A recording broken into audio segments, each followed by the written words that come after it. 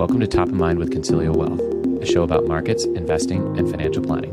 Join us as we cover current events that are in the news and answer top of mind questions from our listeners. This podcast is for informational purposes only and does not constitute investment advice. This audio may contain statements that may be deemed as forward-looking. Any such statements are not guarantees of future performance, and actual results may differ from those projected. This podcast is not engaged in rendering legal, financial, tax, or other professional services. Welcome everyone to episode 6 of Top of Mind with Concilio Wealth. We are back today to answer a listener question about inflation. So today we're going to talk about why is inflation such an issue, some of the rumblings of the 1970s, where do we go from here? I'm joined once again by Hal, who we were just roundtabling our discussion before I hit record here. And we've got a lot of data, a lot of numbers, a lot of things we hope to unpack here to answer. We heard discussion actually a couple times in the last 2 weeks from some listeners. So side note, thanks for sending in questions. If you got any other ones, feel free to drop us a line. What's the update on your side? How are things? You know, things are good. We were just talking about where the market is. We went on a limb and said that the bottom was June 16th, and we're there again. We'll wait. Hold on, we're not quite there. We're 1 point above. We're 1 point above. Yeah, so okay. Yeah, 1% is lots and lots of money. Well, but, not 1%. For context, everyone here, so June 16th, which we certainly went out on a limb and we called the low. The S&P 500 closed that day at 3,666 and 77 cents, or so 0.77 points, I guess, to be technical.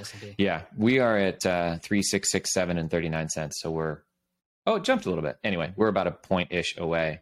My prediction is that it'll close today above that point. I think we have pretty good support there. And it would break the record of never going below that prior low. To go back a few episodes, once a market corrects 20% or more, which is technically a bear market, and then it recovers 50% of that, it has never retested that low in the next 12 months. So let's see if we can break that record. My prediction is that we won't. Yeah, I think I agree with that sentiment that we probably won't. Think about what happened in June, right? CPI was 9.1%, and has it gone higher since? We've had another 2-3 readings since then. No, I guess parts of it have, and it was surprised to the upside, but broadly, no. Okay. Yeah, so ultimate question is what's really going to drive CPI? Sorry for everyone. It's what's really going to drive inflation back up to those levels that we saw in June, right? We're seeing the cost of inputs, right? I could throw out all kinds of acronyms, but think of lumber, copper, coffee, even agriculture. Mm-hmm. All those, the prices are all coming down pretty rapidly. Like lumber itself is down over 65% from its peak. And if lumber's cheaper, what do you think that's doing for home builders? Or anyone who's remodeling, right? Mm-hmm. Are they going to have more expensive remodeling and building prices because lumber's cheaper? It doesn't really work like that, right? Mm-hmm. The labor part is sticky, but we actually view that as a good thing, right? If workers make more money, I think broadly that can help the economy more than input costs, right? The cost of corn or wheat or things like that. Long term, that's very good, especially over the last decade where it's been the shareholder class of people that own stocks and own real estate have done incredibly well. But people that are working paycheck to paycheck, living paycheck to paycheck, and are generally in lower income jobs, they haven't seen a raise at all. And so now to see really across all jobs, inflation positively impact wages, this is actually very good news long term. So glass half full. Yeah, Chris. Well, I think if we're referring to the markets, this is Friday, September 23rd, about midday through trading. So again, anytime you refer to the market, it's always going to move. So if we say we hit our lows, by the time this comes out, we might have broken right through the lows, or we might have rebounded for all we know, because you won't hear this until the following Wednesday. Yeah, that's true. And since we are near the low, maybe I should put more money in that 529 plan, but conversation for another time. Well, people really loved what you had to say, and the kind of like the trials, I guess, you went through. But our personal touches here have gotten probably the best feedback. So we appreciate everyone, giving us their thoughts. Well, I want to let you drive most of today's conversation because you've got a lot of data. This is really your space. For everybody that doesn't know, Hao is our investment strategist here at Consilio. So Hao runs our portfolios, our models. He lives and breathes by economic data and numbers. And actually, really, the reason why we launched this podcast is he and I love talking about this stuff. And he brings just a certain level of knowledge that I don't have. I'm on the financial planning side. And so when we can roundtable geeky market stuff and inflation stuff and not geeky, like nerdy, popular stuff, yeah. And break down headlines. It's just, God, it's fun for me. So that's why we decided to record this and put it up for everybody else to listen based on actually a couple years of feedback on, hey, can we get more insights on your internal conversations? So here we are. So I'm going to turn it over to you. We've got a lot of information here in the deck to talk through. Inflation and again, why is it such an issue? Rumblings of the 70s, and where do we go from here? All right, yeah. Last time we talked, inflation has actually come down since, right? And it's looked like we're past the peak. The market reacted pretty poorly, meaning it sold off on the last inflation reading in August. Meaning the August CPI came out in September, which is always a month of lag. Core CPI, which strips out energy and food prices, because no matter what you do with interest rates, people are going to consume the same amount of gas and food. It's just because it's an essential spend, right? So why we look at core for future insights is because that's where the typical adjustments come from when prices are too high or I can't afford it. You'll see the Fed really focused more on core, not really CPI, which is a consumer price index, but rather PCE, which is the price, the personal consumption expenditures. CPI came in 0.4% higher, and that's core. And even though gas prices came down, but even in spite of that, we looked at Google searches, and core is without gas, right? So that's why that was so alarming. Yeah. Even without gas coming down, which means that everything else went up. Yeah, it's all lagged too. So it's always the previous months, and that came in 0.4% higher to a tune of 6.3 for core. So that means the cost of everything else, but gas went up, as Chris put it so eloquently. But looking at that's what I'm here to do. Google searches and statistics.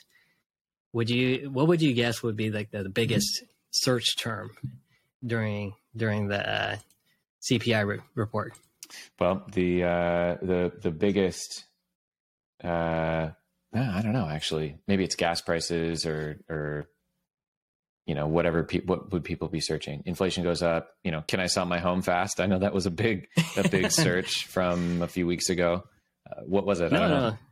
Real life people cared about the Queen, right? The Queen passed at the tender old age of 96, I believe, and searches for the Queen exceeded inflation, which actually did not tick up at all. And it shows you what people really cue in on it, because inflation really isn't a daily reminder outside of gas prices, right? We talked about gas prices rocketing up and then coming down like a feather, but that applies to our social constructs, right? When you look at my Facebook feed or my Instagram feed, I see no mention of gas in the last 4 months. Have you? Nope, none. In fact, it's been going down for 90 straight days now, something like that. I think it's pushing 100. And I think it's at $78 a barrel for crude oil, and it's down 6% today. So if we're going to talk about inflation, let's talk about when it comes down. But good news doesn't really travel, and I think that's really great news. Maybe a question for our listeners: send us an email and you can send your email to team@conciliowealth.com. Send us an email on where you're feeling inflation outside of just gas prices. I'd be really curious to sort of take a little poll on what people are feeling. I know that, for example, airline tickets are a lot higher. So if you're booking an airline, it's like, whoa, that's way more. I mentioned in a prior podcast that I'm seeing it at the grocery store. Everything's like $1 more. It's not just strawberries are $1 more. Everything across the board is $1 more, which is interesting to see. But I'd be curious from our listeners, to Hao's point, are you really feeling it outside of oil? And if so, where? Would love to hear your thoughts. Yeah, not to come across as careless about it, but we know you're feeling it. But psychologically, is it hitting you as much? Because I think people are feeling better. We're seeing consumer confidence. It's up to 58 from a bottom of 50. Wow. I think gas prices have more of an impact on people's psyche about prices than any other product. I mean, it makes sense. Does that make sense? I guess it depends on how much you drive. I mean, you go to the pump and you fill up. You also go to the grocery store a lot. I feel like the two things that I do all the time, I fill up the gas tank, which is not very often because we don't go anywhere. I go to the store all the time. That's where we go every week. But I think it's harder to gauge what you're spending at the grocery store, because you know how when you go and you need some sort of you need more ketchup or you need more something, and you buy 2 or 3 of those things and all of a sudden your bill spikes. You're like, why did that happen? Well, it's because olive oil, for example, you bought the thing that was $20 that you're going to use over the next few months. And so your bill spiked over the original amount. So I think maybe it's harder to sort of connect inflation to that, because there's these sort of unique purchases that happen randomly in grocery bills, versus gas is the same thing every time. I have an empty tank, I fill up. It's always roughly the same amount of gallons within 1 or 2. And then I notice the price. I wonder if that's it, because it's just a known certainty. Yeah. And that could be, I drive maybe once a week. Yeah. It's really kid related for me. And I don't know.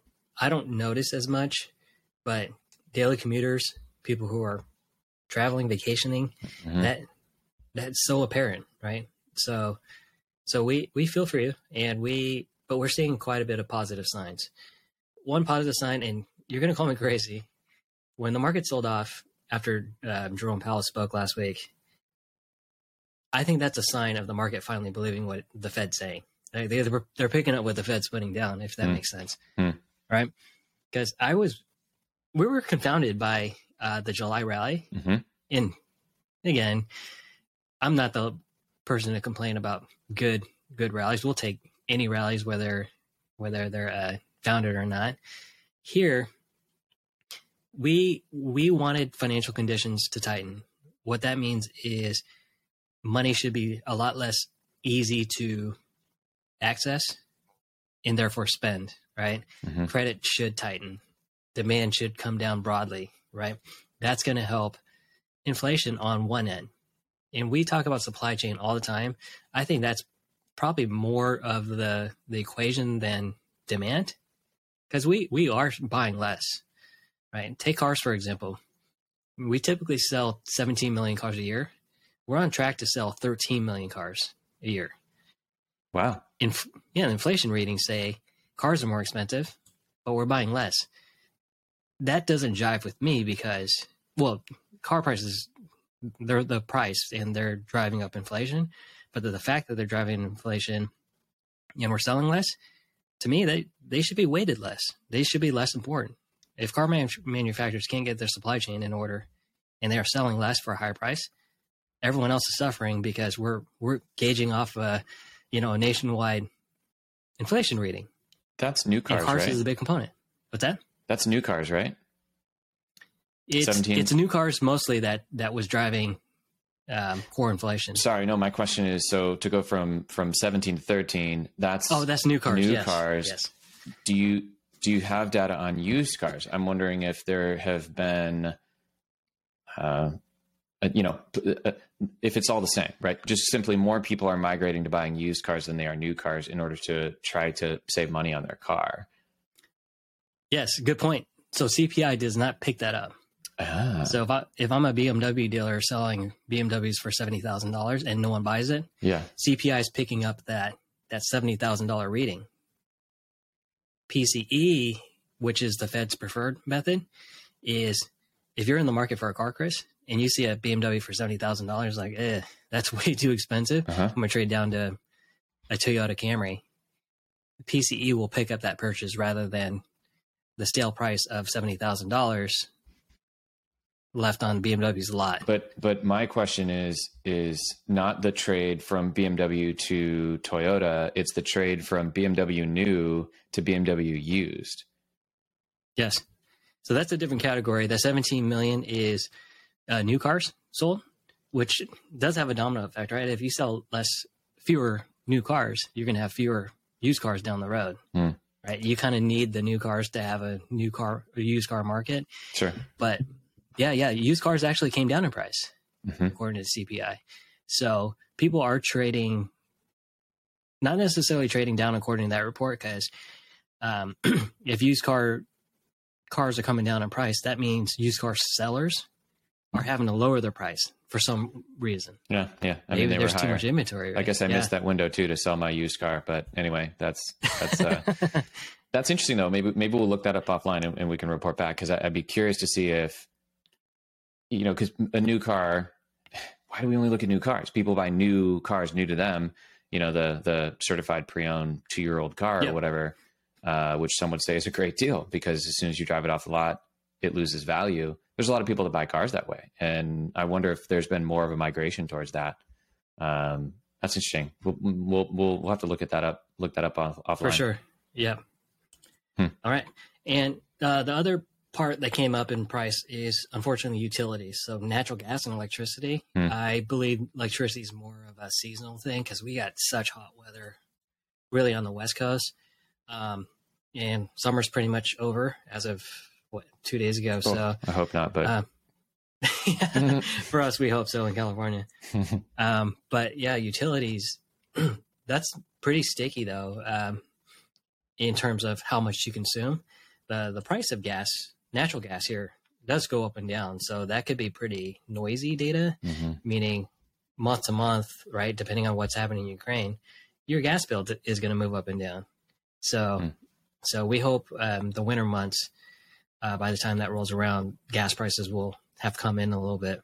But that's why there's concern about not headline inflation, core inflation coming up, because that gives the Fed more reason to hike, right? And there's a couple key components here. We're seeing the cost of input, like the raw goods, come down, and that's proven out with the producer price index that came in the day later, but didn't generate any headlines. And that actually came in lower. So if you're a manufacturer, it's actually cheaper to produce things. Of course. Makes sense. Yeah. Good news. Missed the headlines. I'm shocked to hear that.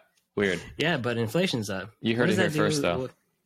Yeah, you heard it here. What does that do if we can consistently keep those margins then for companies? I said this in our earlier, we'll see if this is proven wrong, but I can't help but wonder if we're setting ourselves up for just an insane amount of corporate profitability. So many companies have, so let me back up. I had heard this quite a while ago now, that if you raise prices as a company and you say, hey, we want to provide better benefits for our employees, or we're reinvesting in our business, or, all these kind of noble things, people don't generally like that. They might actually switch product. They might not buy your product and go buy another product. If you raise your prices and you blame it on something that's out of your control, i.e. inflation, supply chain, even the labor market, we can't control that. We need to hire better people, or just people in general. People continue to buy your product. They ignore that and they say, yep, everybody's doing it, and they keep buying. Every business has done that. We've all gotten the emails from, where are your monthly things going from this to this? And we've seen it in the stores. I just can't help but wonder if we are reaching, or soon, someday, sort of this amazing amount of profitability in companies as supply chain costs come down, as the cost of goods goes up, gas comes down, and those profits remain. Now, yes, we could officially fall into recession, which means fewer things are bought. If there are in fact layoffs, yada, yada, yada, there could be some trickle down there. But once we get through all that, are we maybe setting ourselves up for a insane run of profitability for US and even global corporations? Yeah, well, I think so. Like, go to your nearest burrito chain. I know Chipotle has raised prices pretty consistently through the last 2 years. You think that? I think that a burrito is now $12. Do you think that's going to go down to $8? That's crazy. It's probably going to come down, but I think it's going to come down to $11, $10 maybe at worst. But as the supply chain improves, like we're seeing, right? Chipotle serves meat, corn, right? Lettuce, all products that have gone down at least 30, 40% in the last 4 or 5 months. Yeah. So your point is, if it goes from $8 to $12, it's not going back to $8. It might go to 10, maybe 11, up, maybe 9. Up like a rocket, drop like a feather, right? Just like gas prices. Yeah, exactly. Exactly. And so it'll still be higher than the previous, and supply chain gets better. These prices come down. That sets up for more profitability. Yeah. I'm not saying Chipotle is gouging. I know they're paying their workers a little bit more. We're just saying that corporate profitability from a viewpoint of an investor, I can't think of a better situation that's being set up right now to be able to maintain margins. Interesting. We'll have to see how the cost of wages play into that, right? Because wages are, for many businesses, the people are the biggest expense. And so if that goes up by 10%, even if prices go up 20 and then come back down 10, I wonder if that still nets out profitably. Interesting. I think it would, but then again, the other scenario that the market's really pricing in is possibility of recession, or the probability of recession going upwards, right? Not to say we're going to get one, but it's looking increasingly likely, which isn't the greatest news. But the silver lining in there is, one, compared to the 70s, we really want to tame inflation, right? Because the alternative is the 70s style stagflation, where Arthur Burns, the Fed chair at the time, really overstimulated the economy. If this sounds familiar, stop me. Like in the early part of the 70s, Nixon applied a lot of pressure because he wanted political points. He said, hey, Arthur Burns, I appointed you. Let's keep unemployment low. Let's keep Americans employed, right?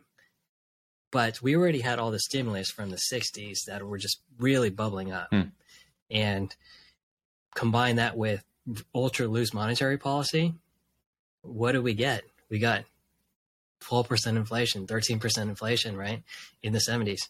And then we had another oil shock that came in around 73. This sounds oddly familiar to what we're living through now.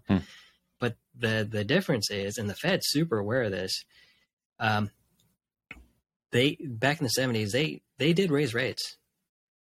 But did they raise rates high enough and let them stay high long enough to kill inflation? Well, everyone knows the story, or at least I hope everyone who follows financial markets closely knows the story, that inflation hung around for eight years, right? And we did get a recession, and Arthur Burns lowered rates again, though. But he lowered rates below the rate of inflation. And guess what that did? That pushed inflation back up. And that was a battle we couldn't tame until the 1980s, and we didn't have a solution for that, which until Paul Volcker came in, but he raised rates to 20%. And did we get a severe inflation or a severe recession then in the early 80s? You tell me. No, not really. It wasn't really severe at all, actually. So, but it finally killed inflation. But a couple of things might have helped there where, again, we support labor, we support workers, but, we just kind of report things as they were, right? A lot of union busting occurred and started in the 80s where union membership started really tapering off. The reason why I bring that up is in the 70s, inflation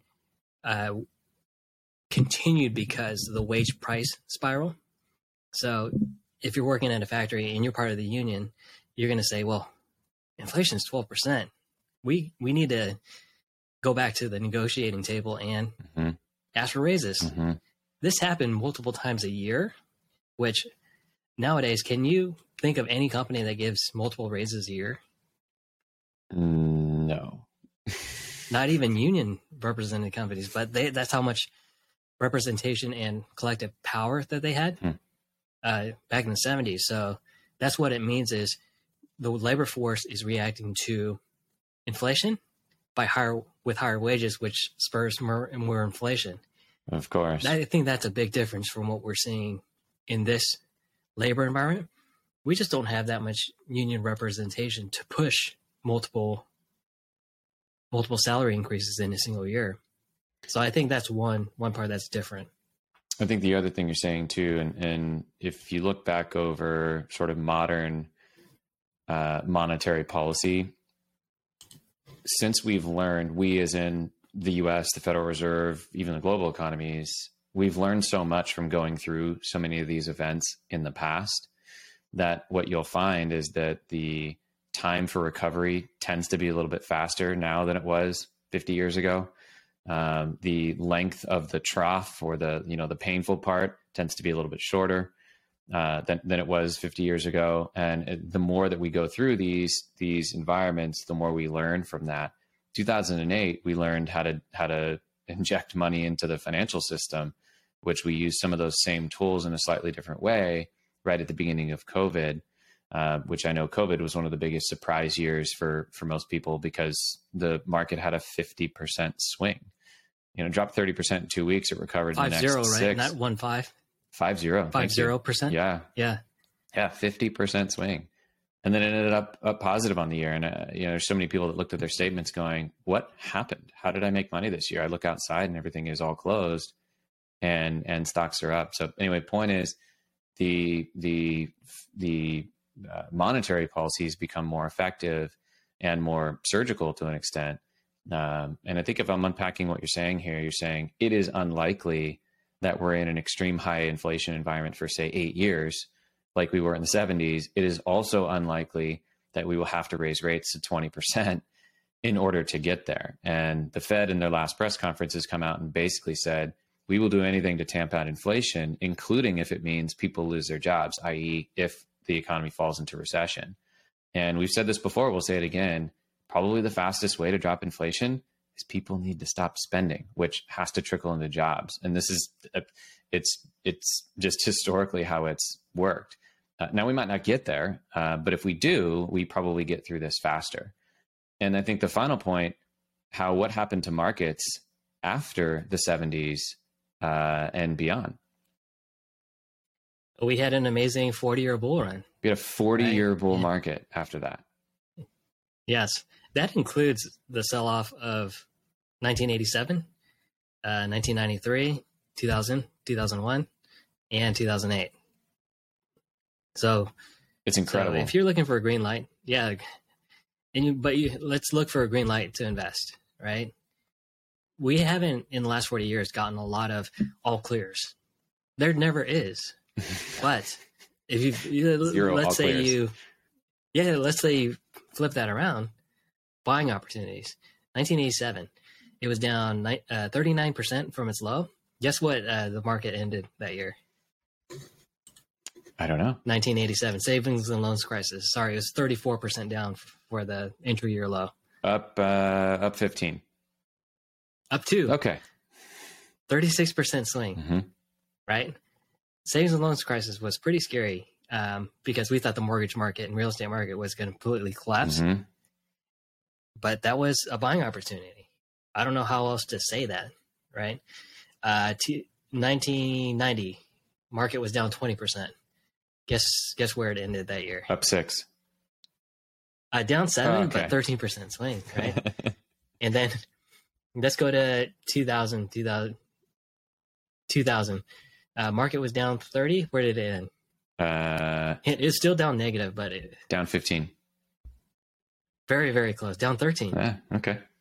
But you see these points in history where the mood feels like it did today. And I speak from experience, right? I've lived through 2000 as an investor, 2008, right? Me too. 2020, you did too. The feeling's pretty much the same. All this negativity is hard to buy in the moment, but everyone looks back and says, well, I should have bought in 87. I should have bought it in 1990. I should have bought it in 2020. Well, then do it. This is the real chance to do it. And I think this might be shorter lived than what people are expecting, especially comparing to the 70s. There's a lot of notable differences here. I want to bring in some financial planning aspects to this. I think this is important. I was in a client meeting the other day, and the client had said, there's no point in buying into the market now.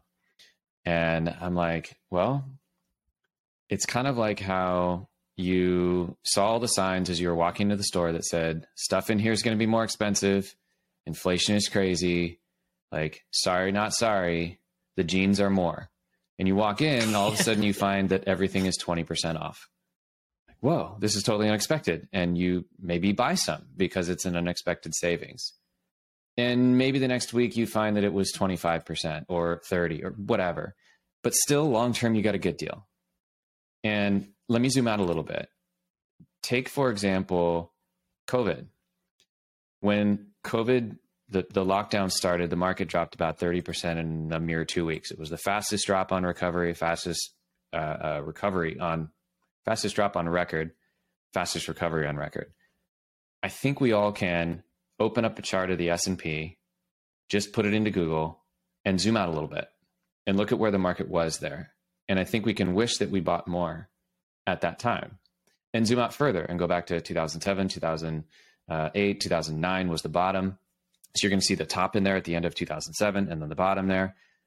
It is still nowhere near the top in 2007. October of 2007 was the top. My point is, think about flat or down markets this way. You have the opportunity to invest because you have money today through your income at prices that didn't exist until, say, last year or the year before in some cases, depending on how bad the pullback is. And knowing what we know historically, things will recover. Coming back to COVID, I know we all wish that we put in more money at that low. It was a crazy thing to do. I know for those of you who are listening who are clients, you all got our call for cash email. For those of you that responded to that and put in any amount of money, you've never been happier. Right? That was an awesome, awesome, awesome investment. And so think of this as markets do in fact come down. For those of you that are savers, meaning not retired yet, this is an opportunity to buy at prices that did not exist until the past, yet with present dollars. This is good from a planning standpoint. Last point, you have to maintain a diversified portfolio in this case, because it's the only way that we can really have a high degree of probability of things going the right direction. If you have all your money in a single stock, it doesn't matter what that stock is. Sometimes stocks go through periods of time where they aren't performing very well.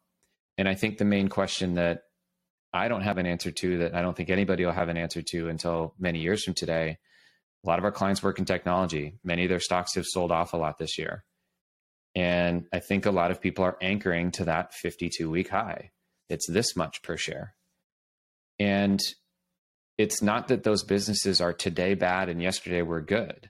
Microsoft, for example, to pick on Microsoft in a good way, they will continue to print money over time. My question is, how will the market value that business in the future, given that we are, I think, in a completely different environment? I don't know the answer to that. But I think that it's worth looking at, and rather than anchoring back to this high price and saying, I'll sell when it gets there, know that maybe that price was way over where it should have been. And it might take many, many, many, many, many years to get back to that price. When you're well diversified, you don't have to stress about that type of stuff. Yeah. I think what you said there really, really helps psychologically too. I think another trick would be, imagine if you were starting clean, like a completely clean slate. Yeah. Would you invest today or would you invest at the end of 2021? I think that's a big difference if you're looking at price levels only. Mm-hmm. and just throw out all the garbage in the news, right? You think about, even if you were, it's a different point of view because you're holding some of the stuff that's gone down and you're seeing red in your statements. But you think about it. If you could find a way to start fresh, again, just hit reset in your mind. What would you rather buy at? Today's prices, knowing what could happen in the next few months, or 2021 prices?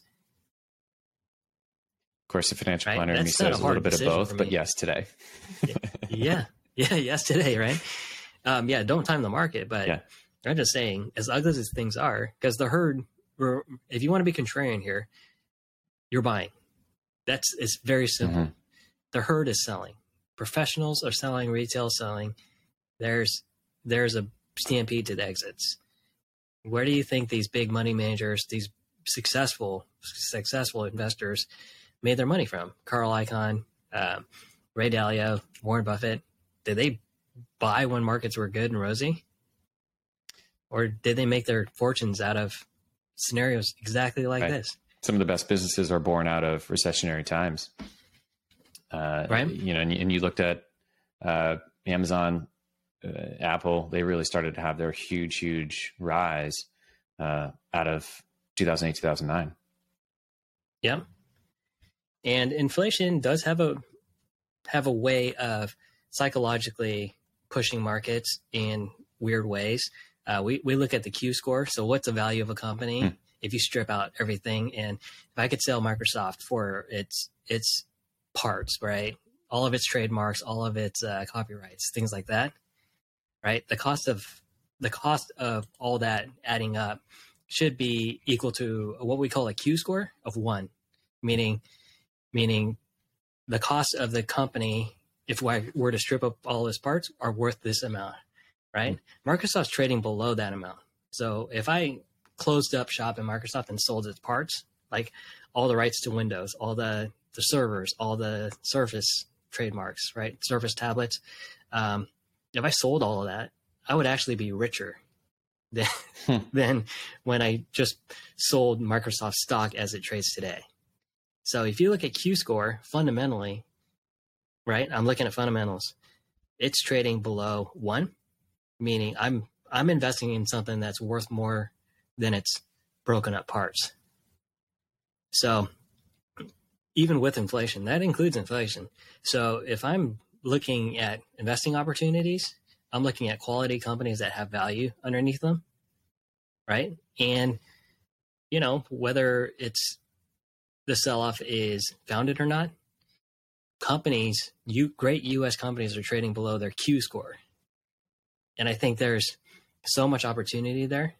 Yeah, can the market go down further from here? Yeah, anything sure. can happen.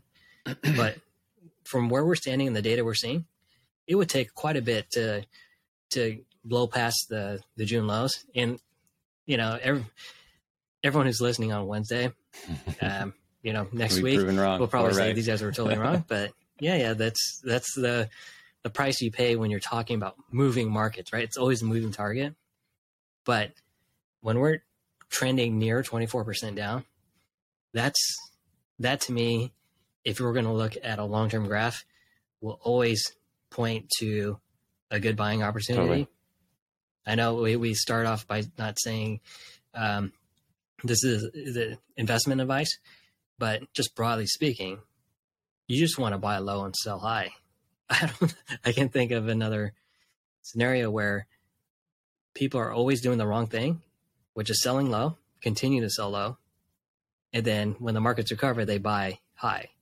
And I think that's the worst thing clients could do or investors can do. Context. Everybody at Microsoft just got their bonuses paid on 9/15, which means their 401ks just kicked up based on what they were contributing all year, right? Because the bonus hits, the 401k kicks up. So they just invested on 9/15 in their 401ks. That might well be one of the best investments that they've made in this decade. Yes. I remember when we hit send on that email during COVID, we were like, I know it's going to feel crazy right now, but this might be one of the best investments you make in the next decade. And, so far that's turned out to be correct and likely will maintain that case. I want to just preface by one thing, come back to one thing. We commented on Microsoft here. That's not us saying go buy Microsoft stock or a specific endorsement for any specific stock. For example, we'll just as much compliment a stock as we will, try to pull one down. The point is the broader market is what does prevail. And I think if you own a broad index, let's say Target and Walmart, if Target starts taking market share from Walmart and you own both of those stocks in a benchmark, in an index, you're doing okay on both. Because if market share or market value goes away from Walmart and goes to Target, you still won.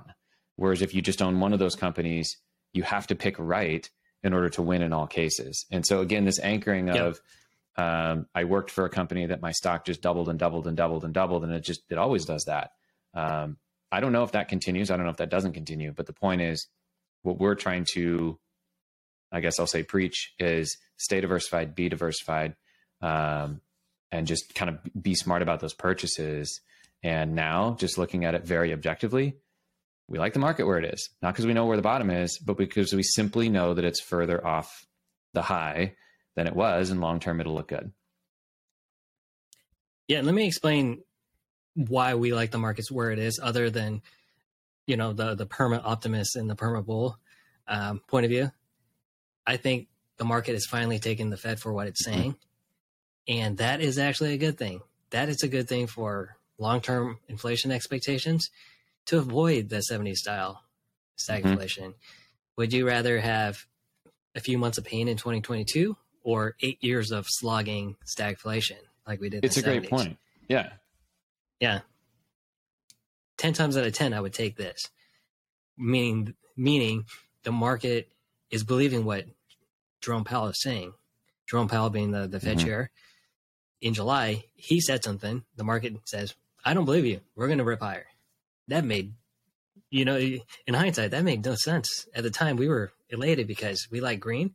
But you think about it, financial conditions loosening further doesn't kill inflation. It only stokes inflation.